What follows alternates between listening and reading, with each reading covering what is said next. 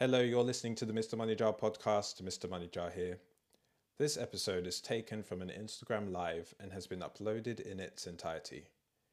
This means that some of what you hear may seem odd in an audio format. For example, there might be references to questions that appeared during the live, plus some audience interaction, and very rarely some swearing or audio mishaps. Thanks for listening, and I hope you enjoyed the show. How's it going? Episode 42 of the Mr. Money Jar show, and today we're going to be joined by Ella Weinberg, founder of Ella Insures, and we're going to be talking about insurance and when to buy it. So if you've ever bought a phone or an expensive piece of tech, you begin the option to insure it, you may be wondering whether it's a good idea to do so or not. So we're going to be talking about the primary considerations that one might have before they take out an insurance product and the circumstances under which that might happen. I can see that Ella's already in the chat, so let's see if we can invite her in.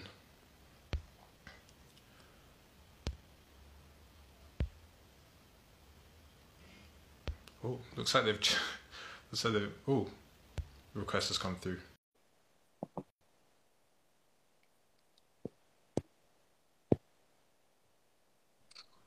Hey. How's it going? Not bad. How are you? Good. You based in London? I only asked because it's been a really nice sunny day today, and I'm hoping some of those vibes have come your way as well. Yeah, definitely. The office is full of glass, so when it's nice outside, it definitely radiates to the inside of the office. Okay, nice. You get that nice magnification effect. Yeah. Wicked. So let's jump into the conversation, because I think we're going to help a lot of people today. Sure.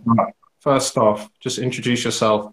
Tell everyone about what you do and how long you've been running Ella Insures. Okay, so hi guys, I'm Ella. Ella Insures is my brand. So I am an FCA regulated insurance specialist. So what that means is I put in place insurance products for different individuals, personal and business. But what it allows me to do is assess the needs and circumstances of a client and then put in place the relevant products. So anything from life insurance, critical illness, income protection. If it's a business, it might be shareholder protection, key man, of course, protecting assets. You might be an actual shop itself. So pretty much every type of insurance, minus your car, your pet, and then some bits of travel insurance if it's attached to like private healthcare. But otherwise, you name it, I cover it. Okay, cool. Thank you. And how did you get into this? Because we've had another insurance expert on the show before, who I think you know, Amida. Yeah, and she Amida's a good colleague of mine. Oh, wicked. And she had quite a personal kind of story to how she got into insurance. But what's your story? So mine is very, very different to Amida's. I'll be very honest. So I bought my home or first property when I was like 26, had an understanding of insurance from previous family members and things like that. I actually had an uncle that passed away. So it was always something that I was aware of. Right. But like many, I just assumed it was your typical life insurance and that was it. I thought that was the only thing you could get. So I got the cover when I got my mortgage, thought I was like proactive. Then I had my son a few years later and saw online that someone was doing review of policy. So I thought, oh, it's a free consultation. I'll do that. And then I met with the individual. They sat me down and they went through all my needs and circumstances, told me what I needed, what I didn't need, what I could need, adjusted it to budget, what was great for my son. And I didn't realize that was a real thing. And I was literally just like mesmerized from then. I thought, like, I mean, the budget adjustment aspect you didn't realize was a thing, right? I didn't realize. I didn't even know that there was such a thing as critical illness cover or income protection. I didn't realize that there was cover that you can't get on a term. So, for example, like a whole of life, I thought every life policy was just on a term for a mortgage. I thought, the same way you get like buildings and contents for your home was the same way you get life insurance for the mortgage. I didn't know that there was anything else. And I did my cover online. I went on moneysupermarket.com, came up with the first one that was the most affordable. And then honestly, for £10 more, after I had my consultation, I got life cover, critical illness, and the mortgage covered for £10 more. Yet the policy I had put in place for myself, thinking I was like, you know, super efficient, was clearly rubbish because I didn't know what I was doing. And then I was literally sold from there. I knew I wanted to get into the industry. I couldn't believe that so many people weren't aware of this. And yeah, it's good getting cover, but actually having a conversation with an individual, I didn't know it was a thing. Awesome stuff. And yeah, I recently, I would say in the last year or two, learned about the fact that the price of insurance products can be scaled to meet particular circumstances. What I really want people to get from this conversation is not to think as a consumer about taking out insurance products from the perspective of an insurance expert such as yourself. So if we start off with more, we'll call them like the quote unquote less serious types of insurance. If you buy a phone or a train ticket or a plane ticket or something like that, what sorts of things should you be thinking about that would make you go, I want to insure this holiday, you know, take out insurance for this holiday I'm going on. I want to insure this laptop I'm buying versus not, because it's always presented to you as an option, either by the person who's selling you the item or in your user journey on the website. And certainly for me, historically, I never really knew whether I should be taking out insurance at that point or not. Yeah. So what's interesting is because we're obviously in the middle of a pandemic, and that is a great example to use. So of course, you take out, like you said, take out a laptop, a phone, whatever the gadget may be. And yes, it's always presented to you as an option. Now, the reason it's presented to you as an option is because chances are it's going to be more costly to replace the item up front immediately than it is if you have the insurance. So it's about thinking of the consequences. And of course, the sooner you get it, the better.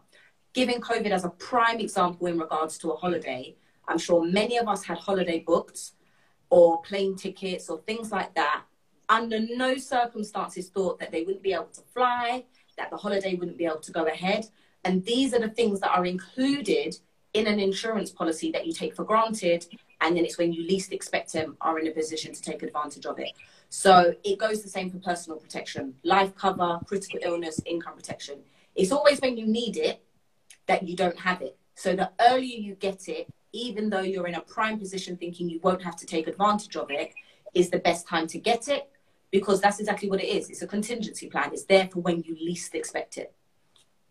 Okay, so it's like the Chris Rock. I'm not sure if you've seen his stand-up, but he says that you get insurance just in case. Absolutely. Okay, so for me, historically with phones, I've never ever insured a phone before. Okay. My insurance has always been to buy a phone case on Amazon. Okay. So would you say that in that circumstance, that's me weighing up the pros and cons and going, okay, I reckon if I'm just careful with it and I put a case on it, I'll be fine? You know what? I like to group phone or cover for your phone with your home insurance. So the way I look at it is, if something happened tomorrow and you had to replace every single item in your house, would you be able to do it? God forbid. Let's just say God sent down the floods, you know, or the house gets blown over, whatever it might be. God forbid, you're walking on the street and then, you know, something happens to the contents of your bag. And chances are the phone is in the bag, right? Are you in a position to replace all of that? Usually we're not. Or certainly if we are, we don't want to. We've worked really hard to save, put in place emergency funds. Last thing we want to do is go and take that money to replace everything that we've already worked hard for in the original circumstance. So if you've definitely got your phone listed on your home insurance, where then all of the contents of your household are included, and especially if you've got personal possessions cover included on your policy as well, which is usually another one that most people overlook. Personal possessions allows you, literally like what I was saying, the contents of your handbag, the contents of your man bag, just in case if anything happens, you can replace it. I like the gender equality on that. Yeah, nice. Of course. This is a Mr. Money Jar show first. We have a non-financial question here. Okay. From the Stepmoms Club, and it's Ella. Why are you buff like this? With 3 question marks. Thank you, Priscilla. I appreciate it.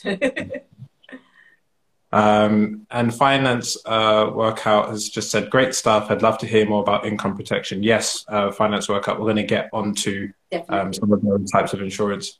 Adrian D says, when insurance is pushed to you alongside the purchase, it's usually not value for money. Seeking insurance elsewhere will you'll more likely find a lower premium. Do you agree with that? Do you agree with actually shopping around and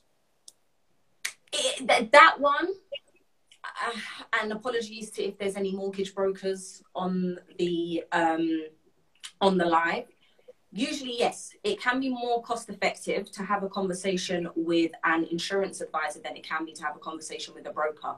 Now, and I'll set the scene for you. You buy your home, a lot of mortgage lenders, it's not compulsory for all of them, but a lot of mortgage lenders are now adding it as a stipulation that when you buy your home, you need some form of insurance to protect the mortgage. Now, as a broker, they're fantastic. They know where to source the mortgage from, which bank, which lender is going to be the best matching your circumstances.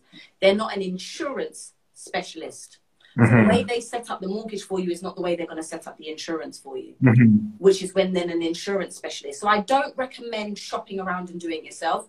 I've been there, like I said, I did my own policy when I started out at 24 and it was rubbish. But having a conversation with a financial advisor, you're in a position to break down cover.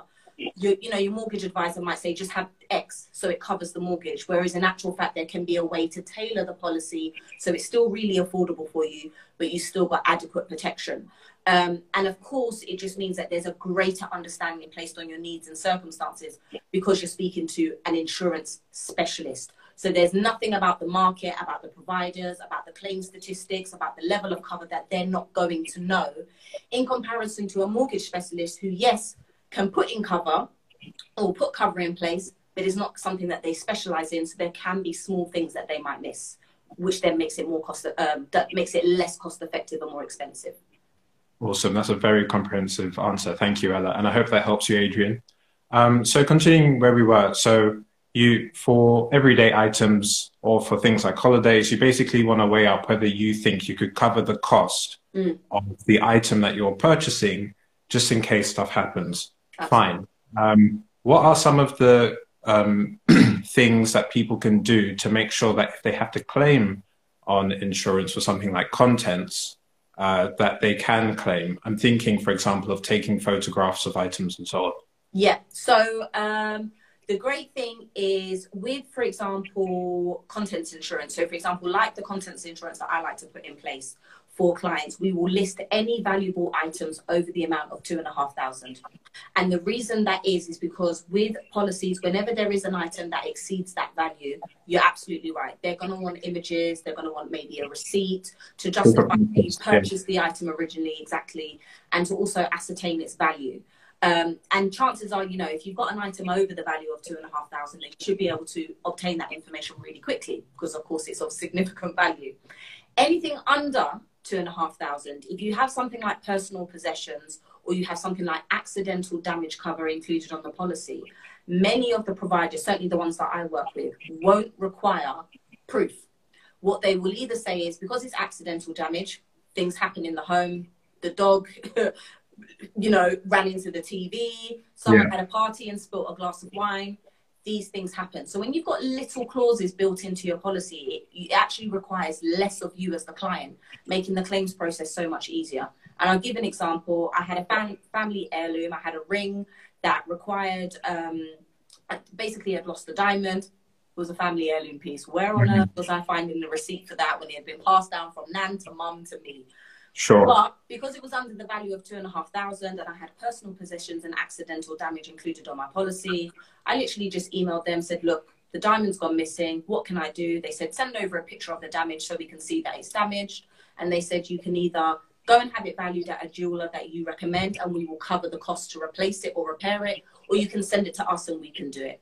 I had a jeweler I was familiar with. The ring is sorted. I'm wearing it now on my finger. Absolutely resolved, just because I had those two elements included on the policy. Paid the excess of £100, job done. Again, another comprehensive answer. So for my fiance, Jenny, her engagement ring is in a similar situation where it's a minimum.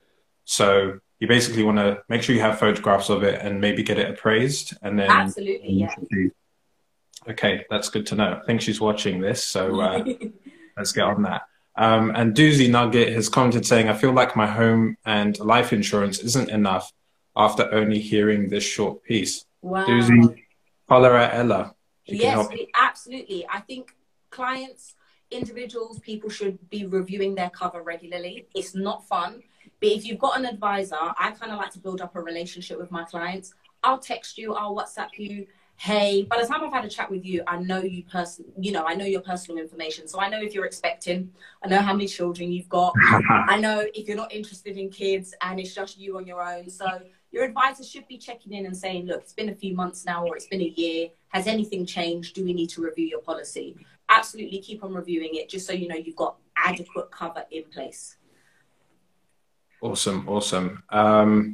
Okay, so let's move on the conversation then. So for people who are of our age group, and I'm thinking men and women aged between 18 to mid 30s, early 40s, what sorts of insurance should we be looking at taking out, and what kinds of life stages or circumstances can we link those types of products to? Okay, so the very first cover that I'll speak about is life and critical illness cover combined. Now, your traditional critical illness cover pays out in the event that you're diagnosed with a critical illness: heart attack, stroke, loss of a limb, a diagnosis of something critical. A great question I get asked is COVID-19 classified as a critical illness? It's not, but when it reaches a certain stage, which is connection to a ventilator or oxygen mask, it can then be classified as a critical illness.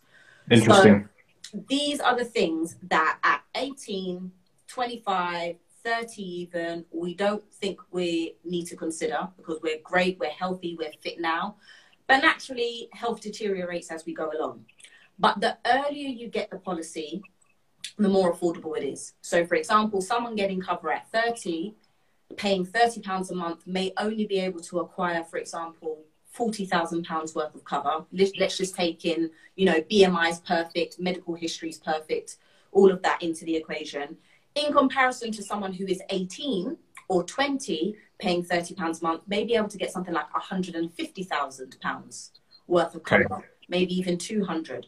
So of course, it's really great the earlier you get it, the better, because of the payout. Money is not the answer to everything. However, if you want to be in a position to pay for private healthcare or private treatment to expedite your recovery, that's what a critical illness lump sum will do.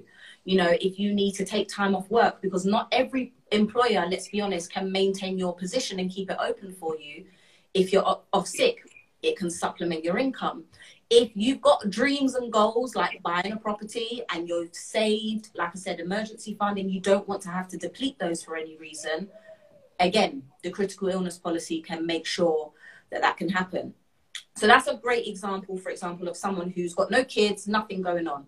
Now, another great reason to take out a policy is because for women who may be expecting children, so let's just say you're in the later 20s, early 30s, if you've got a critical illness policy, it can protect you against pregnancy complications.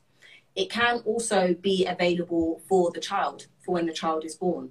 So again, it's another great reason to get cover, because we don't know when we might start a family. We know that we have intentions. And again, you want to have cover in place beforehand rather than after, again, just to mitigate any circumstances. I always say, look, money is not the answer. It's not. Happiness is. But if you're in a position to expedite a recovery or just make, living through something a little bit easier, then that's where the funds come in to help. As we sometimes say, money may not solve all your problems, but it will solve all your money problems. There we go. We have a few more questions have come in, just dipping into the comments. Catfish, not a catfish. Great name. My mortgage broker is pushing Vitality Insurance, but the rewards feel quite gimmicky to me. So not sure if worth paying more. Any thoughts on this? By the way, we don't dislike mortgage brokers. No, we don't. I love them. I like to work with them. You put in place the mortgage and I'll put in place the insurance. And then what you've got is an absolutely great team on your hands. And so another example is, of course, because mortgage brokers are independent and they don't necessarily work under a brokerage, they don't always have access to all providers. It doesn't mean that they're going to prioritize one over the other, but it just means they don't have access to everything. Prime example being Vitality. I would always steer away from Vitality. I'm being incredibly honest, but I would always steer away from Vitality apart from private healthcare. And for that exact reason is because the benefits that are included in the policy, they're a little bit gimmicky. They love to get the clients with free Apple Watch. It's not a free Apple Watch. It's an Apple Watch on a 0% APR that you then pay monthly. Priced in, yeah. Exactly, yeah. Built into your cover. Vitality is actually one of the youngest insurance providers. So if we think about claim statistics, their customer service and their claim success rate, they're always going to have the lesser out of all of the providers in comparison to guys like Royal London, who have been going since, the early 1900s, who actually created cover deliberately for things like what we call now GoFundMes. They realized not everyone had enough money for things like funerals, and so that's why they started the company. Scottish Widows, been going for years. As an insurance specialist, we know these things. So we know that if you're going to go with Royal London and anything happens, the claim process is going to be smooth. Or if you're stuck with Vitality, if you're diagnosed with a critical illness, they may potentially only give you a percentage. So if you've got £50,000 and you're diagnosed with low-stage breast cancer, they may only pay you 25% of that £50,000 because they don't deem it significant enough to give you the full 100%. Personally, I don't think anyone should be in a position to dictate to me how much of my cover I'm going to get if I've been diagnosed with something. Yes. Also, the claims process, because they're quite new, yes, they've been going, I think it's since about 2006, but in comparison to the other providers, they're still quite new. So the process isn't as seamless in comparison to other providers. And again, I think if you're diagnosed with a critical illness, you want things to be as smooth as possible. You worry about your recovery, let your advisor process your claim for you, and then you just wait for the money to fall into your bank for you to use as you see fit. Awesome. We have another question here. It's from Abisoj Q. So how does third-party indemnity work then for personal items? When it's third-party indemnity, there will be clauses built into it because, of course, it's third-party, so it won't be as comprehensive. And I'm trying to be honest, it's a bit difficult without looking at an existing policy. Something like that is something that you would want to review, understand the reason why the client's got the policy in place, and then make a comparison to either a new policy or, for example, if it's like in relation to a business, you might want to have your public indemnity, your public liability, your professional indemnity, and then your third party cover all built into one. But like I said, there will be terms and conditions if it's not just a standard contents cover. Thank you. And last comment I'll take and then we can continue our discussion. It's from Bouncy Feet Castle Hire, a regular on the show. Great to hear from you. And it's, is there anything available for over 80s? And if I could broaden that question out, could you talk in general about the relationship between someone's age and the types of products that they're able to take out and the scope of protection that they get? Absolutely. So each provider will definitely have some sort of clause or term or specification as to when a client can get cover incepted, so when it can begin. With Royal London, for example, you can still get cover up to the age of 85, and with the majority of the other providers, it's usually about 70. But essentially, if you're 85 years and younger, there is a product available for everyone. However, of course, you just then have to factor in the cost. If we are closer to the age of 80, it's always going to be more expensive. And the reason that is, of course, it's all down to life expectancy. A guy's life expectancy at the moment is rounding up the decimal points, but it's about 81, and women it's 84. So if you're getting cover at, 82, then from an insurance perspective, we're going to need to pay out this cover in a short space of time. So which is why it always makes cover more expensive. However, there is always something available for someone, for anyone, should I say. Over the age of 68, you maybe want to considering your whole of life policies. These are policies that have no end term, means they only pay out when you pass away. And it's a great way of not cheating yourself. It's making sure that you've got relevant cover in place, usually enough to cover the cost of a funeral, but you're not worried about the policy expiring before you potentially pass away, meaning that you've passed away with nothing in place, yet you were originally paying for a policy and no one's benefited from it. And then, of course, If you're at the earlier end, so not the latter end, but if you're, for example, like 18, 20, 21, then chances are you're going to be looking at policies with a term, but they're going to be fitting your circumstances. So a critical illness you might want to have in place until age 70 or 68, in line with retirement to cover your income. If you've already got children, you might want to get a whole of life as early as possible, because of course, as we know, you can increase cover as much as possible. But the fact that you secured it young, you know, and you've got something really affordable, if you're only paying £20 for a £30,000 payout, chances are £20 will probably still be affordable when you're 85 with your pension and everything, you know, all the other benefits you've got in place. So it's definitely about assessing your needs and circumstances, but there is cover available for everyone, providing you're not past age 85. Awesome. We have a comment here from Financial Future You saying, already feeling more informed.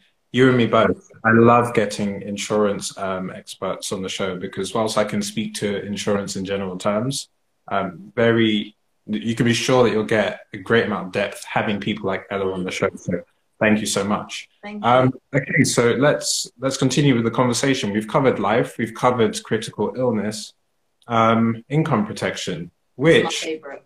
As I understand it, because I was doing some research in advance of this show, one of the websites I went on said it wasn't available because of COVID-19. Right. So to break it down, before COVID-19 hit, we had what was known as your income protection, which essentially covers you if you signed off work sick, but it did cover you for redundancy and unemployment. Yes. Now, COVID-19 hit, and it was literally March 14th, March 13th, March 14th last year. And of course, the problem was because we was now about to head into lockdown on the 20th.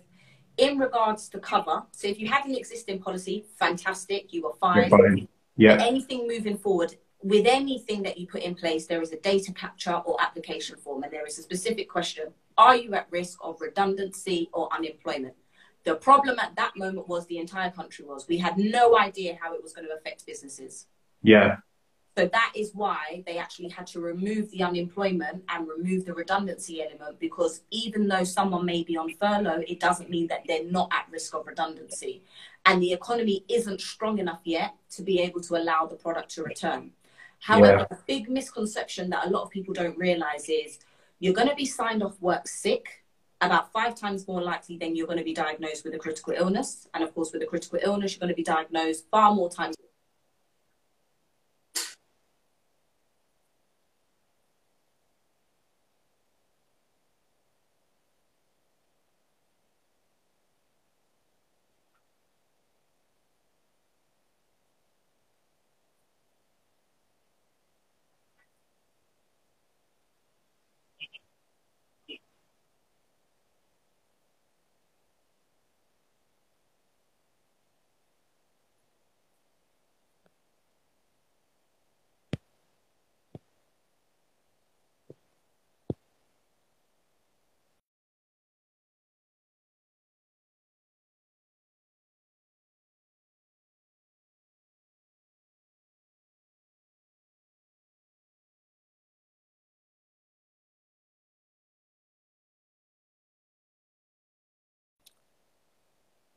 Oh, it looks like Ella has been frozen out. If you can hear me, just let me know in the comments. We'll see if we can get her back in.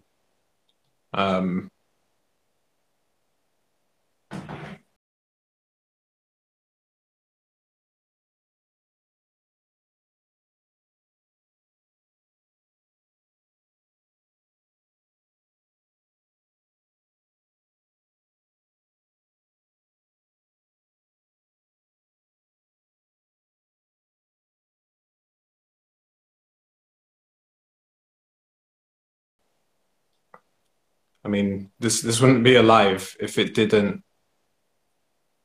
Yeah, oh no, just when we got to income protection. Okay, you guys can hear me. Thank you. We'll wait for her to come in, and then we'll add her back in, because she was mid-flow and drop in all kinds of gems.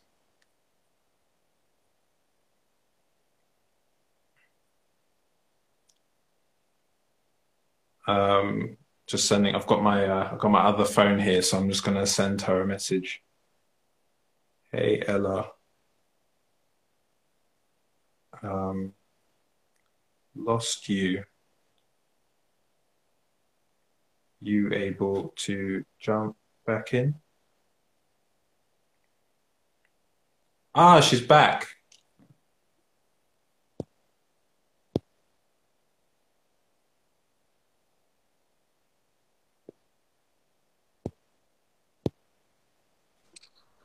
I don't know what happened. This is, these things happen. Yeah. No, but the people stayed. We want to hear Oh, you were that's you were really good. mid flow on income protection. I think So, the last thing we heard from you is you're talking about how there were the different elements. So because of the economy and the unemployment, the redundancy element, yeah, the risk, um, but you're far more likely to be signed off work sick than than so. anything else. Yeah, that's so true. And even though it's not covering us at the moment for unemployment and redundancy from a particular occupation, what income protection does do is if you are working and you're signed off sick, or let's just say you leave a role and you then become sick whilst you're in between roles, you will still be covered, because what that sickness has done is prevent you from seeking work. And this is a big misconception, which is why it's still great to have cover in place. You may have left your role, quite happily to move into another one. Let's just say it didn't come through. All of a sudden you find yourself sick. You're not in a position to carry on seeking employment. You will still be covered. So yeah, again, it's my favorite policy. I'm such an advocate for anything financial, and I think we work so hard to put in place savings, emergency funds, investments. We've got things that we strive for, and every day we get up and we go to work. So protect the biggest thing that allows us to do everything else. Yeah, you will spend a third of your life for a decent chunk of your life simply Exactly. working, particularly when you count in commuting and all of the other bits of time that do add Yeah, up. Could we get some? So you've spoken about how it works, but could we get some illustrations? Could we go with a fictional employee, yeah, let's go for it. how much they would pay for a policy and how much of a payout they would get? Could you create a picture for us? Okay, so let's take, for example, Jack now. He is an IT consultant. Okay, He's earning £50,000 a year, saving for a property. So let's just say he's bringing home, I can't think off the top of my head, it's like but three and let's a just half say, grand, maybe. pardon? Maybe about three and a half Yeah, I think grand. it's like three, four, something, something. Yes, let's just say he's bringing home three and a half, for example, now. He's saving for a property, so he's got money tied up. He's an IT consultant, but he doesn't have any sick pay policy at work. He's been there however long. They pay him statutory sick pay when he's signed off sick. Statutory sick pay is £94 a week. I think it's gone up just recently, £95. Of course, at the moment, his outgoings equate to 1,500. So he's got about, 2,000 spare every month in terms of disposable income. But naturally, if he signed off work, the £95 over 4 weeks, each week over 4 weeks is only going to go so far. He then has in place an income protection policy. Now, an income protection policy pays up to around 65 to 70%, depending on the provider. That might be best for you. Will pay, but let's just take 65% of your gross annual income. So what you get before tax. Another big misconception. So for example, if he's taking home 3.5 after tax every month, then chances are he's going to be taking home maybe about 2,800, 900 when claiming for on an income protection policy. To set the scenario, and again, to sort of help put things into perspective with the providers that I work with, he was signed off work for 4 months because he slept and fell and broke his ankle. Because of his income protection policy, he was paid £4,000 for simply breaking a bone because he suffered a fracture. He was then paid the 2,800 every month because he was signed off for 4 months. And he was actually paid £600 because he had to stay in hospital for 6 nights. Now, because he's an IT consultant, what that meant was he actually needed to put in place certain measures for when he returned to work. What the provider then also did was paid him an additional benefit to make the transition of returning to work much easier for him. That meant the saving for the house could continue because, of course, he was bringing in 2,800. We know his outgoings were only 1,500. so he could continue to save, make sure he maintained all of his monthly payments, didn't incur any debt, the credit card bill didn't grow, the savings remained, the emergency fund didn't have to be attacked, and life continued as normal. Then, 6 months later, he then came down with COVID, and COVID hit him really bad. And he was then signed off for another 2 months. Again, his income protection policy paid him out another $2,800. And then again, he returned.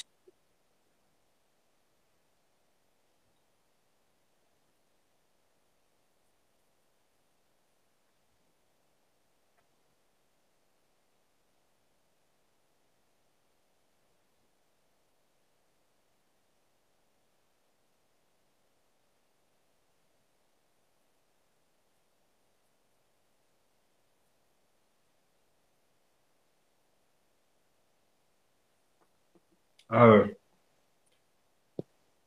have we lost Ella again?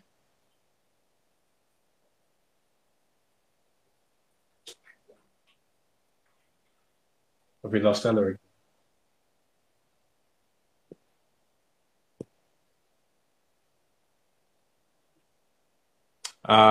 Okay, well, hopefully Ella will drop out and then we can invite her back in again. Apologies for the technical difficulties this week. Brixton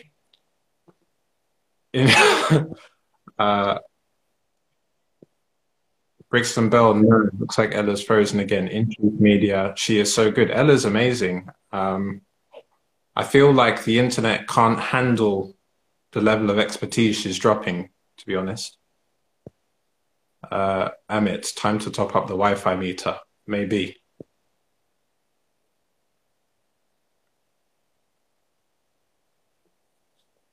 Yeah, hopefully she actually drops out and then we can add her back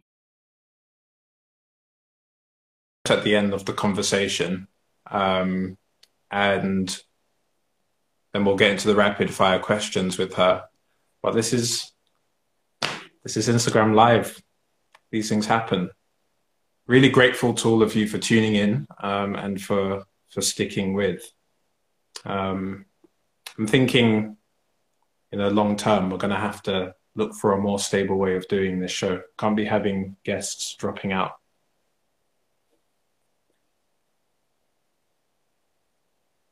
See if we can message her again. Thanks for bearing with everyone.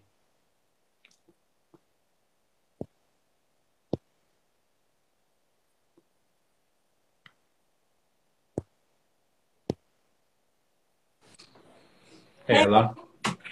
So I literally was like, IT, is something going wrong with our internet? Because I don't understand, but I think it's just Instagram.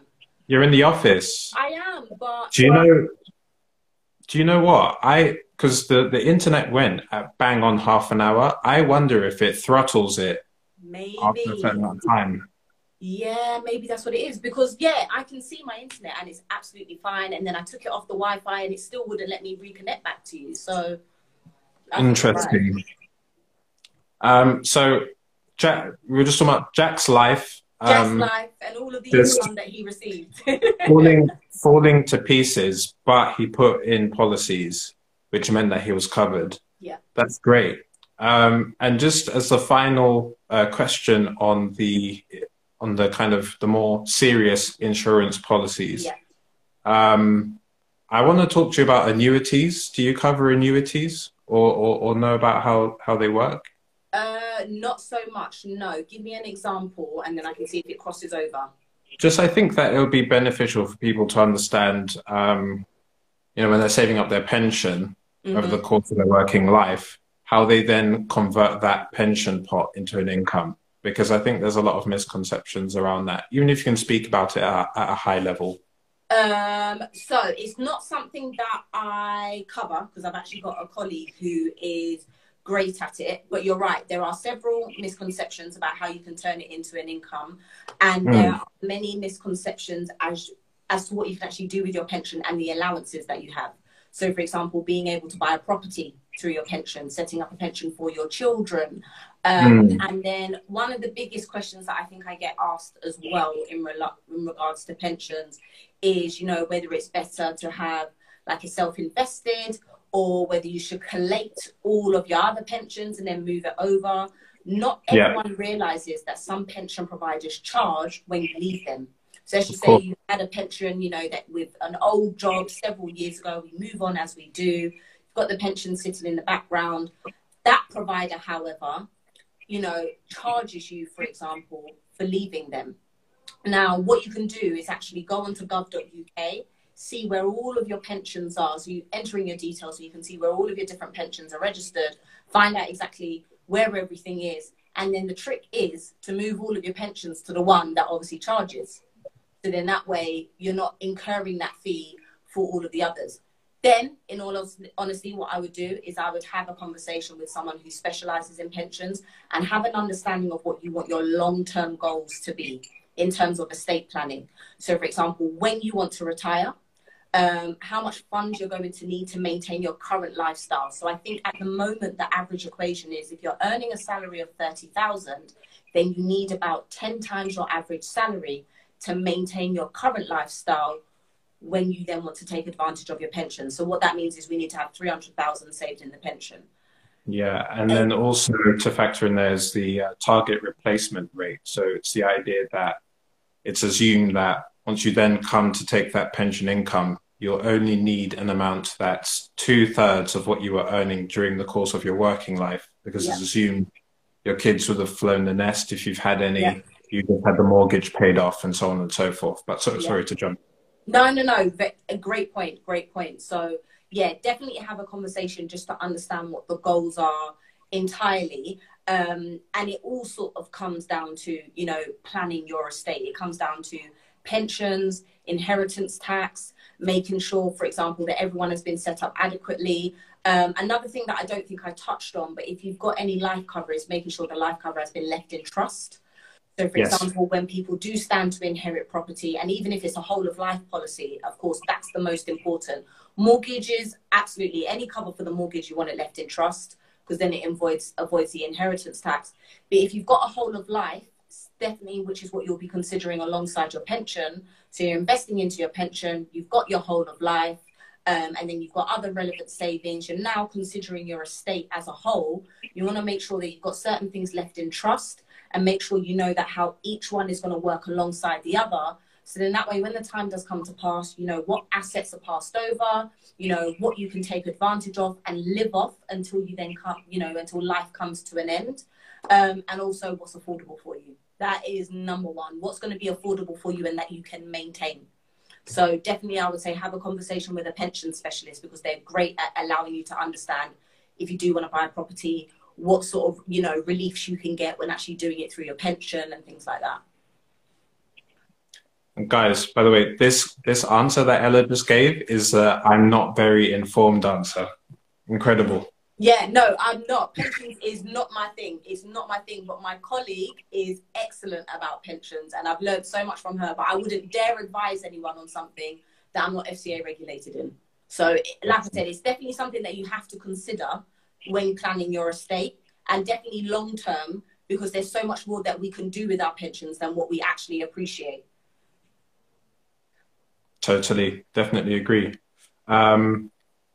Just dipping into the comments, and then we'll head on to the rapid fire questions. So Working Class Investor says, great info about grouping your pensions together. Tax efficiency is key, and great info. And then some love from Brixton Bell. Fantastic information. Thank you so much. And finance workout. A previous guest on the show, I might also add. Such a great show. Thank you both.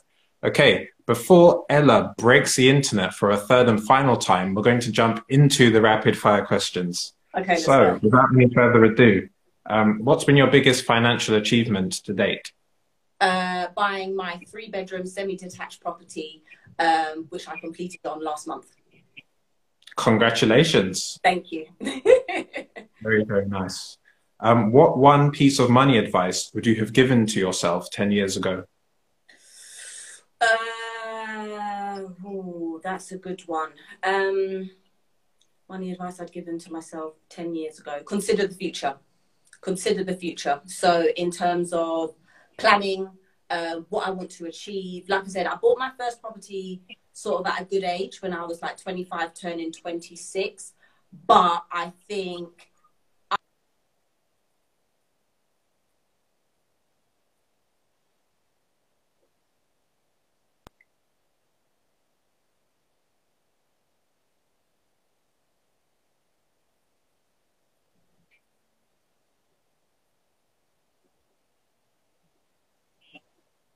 Are we still there? We haven't gone, have we? Yeah. Yeah, it broke up a bit, but I did get what you said. It came through in bits and pieces, though. Okay, thank, thank goodness. Let's just yeah, continue to power through. Sure. If you were to win the lottery, let's say you were to win £10 million, how would you allocate that money? Okay, so I would buy more property because that's my thing. I would definitely invest some. I would have a conversation with several different advisors to make sure that I can make that 10 million last and probably turn it into 20. Love it. Absolutely love it. What are your long-term money goals? If we look forward the next 10 years, where do you want to be? Okay, so long-term money goals. So like I was saying, I would say the home that my family is in is definitely the family home for my partner and my son. So it would probably be more property investments, making sure that I've got significant residual income. So then that way I have a choice to get up and go to work as opposed to it being out of necessity. Yes. And then also making sure that I've set up my son financially as well. So then again, that he understands the power of currency and then has something to do with it. So I.e. take money and then build a business or investments or whatever that is. And then parents, definitely make sure my parents are okay. So that may be buying property for them or things like that. Awesome, awesome goals. And the final question is, what does success mean to you? Success to me means getting up every day and doing what you want to do and enjoying every single second of it. So for me, I would definitely say I am a successful woman because I've achieved things that I've wanted to achieve. So I've been able to tick them off. But Amazing. irrespective of whether that comes or not, every day I get up and I have a conversation with a client, irrespective of the outcome, I love what I do. So I think I'm successful. And Being Kind is Cool says, great question, superb answers. Really love your take on success there. Even though this is a show about money, I think we're finding that a lot of the things that we consider to be success and markers of a good life are actually not financial. It's to do with how we spend our time, who we spend that time with, and about things like love and so on. So thank you so much for coming on the show. It's frozen again.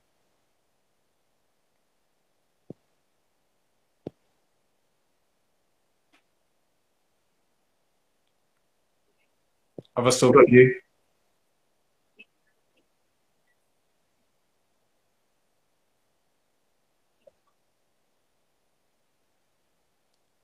Yes, okay, wicked, wicked. I was just saying, oh, you've actually typed in the chat box. I'm still here. I was just gonna ask you one final question, which is there anyone you want to shout out or anything you want to plug before we wrap up? Yeah, sure. So anyone looking to review a policy or consider a policy, drop me a DM or just book a consultation. We can just have a chat. I can point you in the right direction, complete any information so you can get an understanding of what you actually need. And we go from there, whether it's personal or business. Feel free to have a chat with me and we can literally go from there. Because I think I just saw someone say, joined late, but tips on where to look for life insurance. I'm where you look for life insurance because I think what's best for you. Love it. And on that bombshell, just like to say a massive thank you to you, Ella, for coming, spending time with us, sharing your nuggets of wisdom and your expertise with us. Thank you to everyone at home for tuning in. For having me. And for bearing with us through what has been quite ridiculous technical difficulties, to be frank. Crazy. We'll be back here at the same time next week, Monday. And yeah, I hope everyone has a great rest of week. Take care. Brilliant. Thanks so much. Bye. Bye-bye.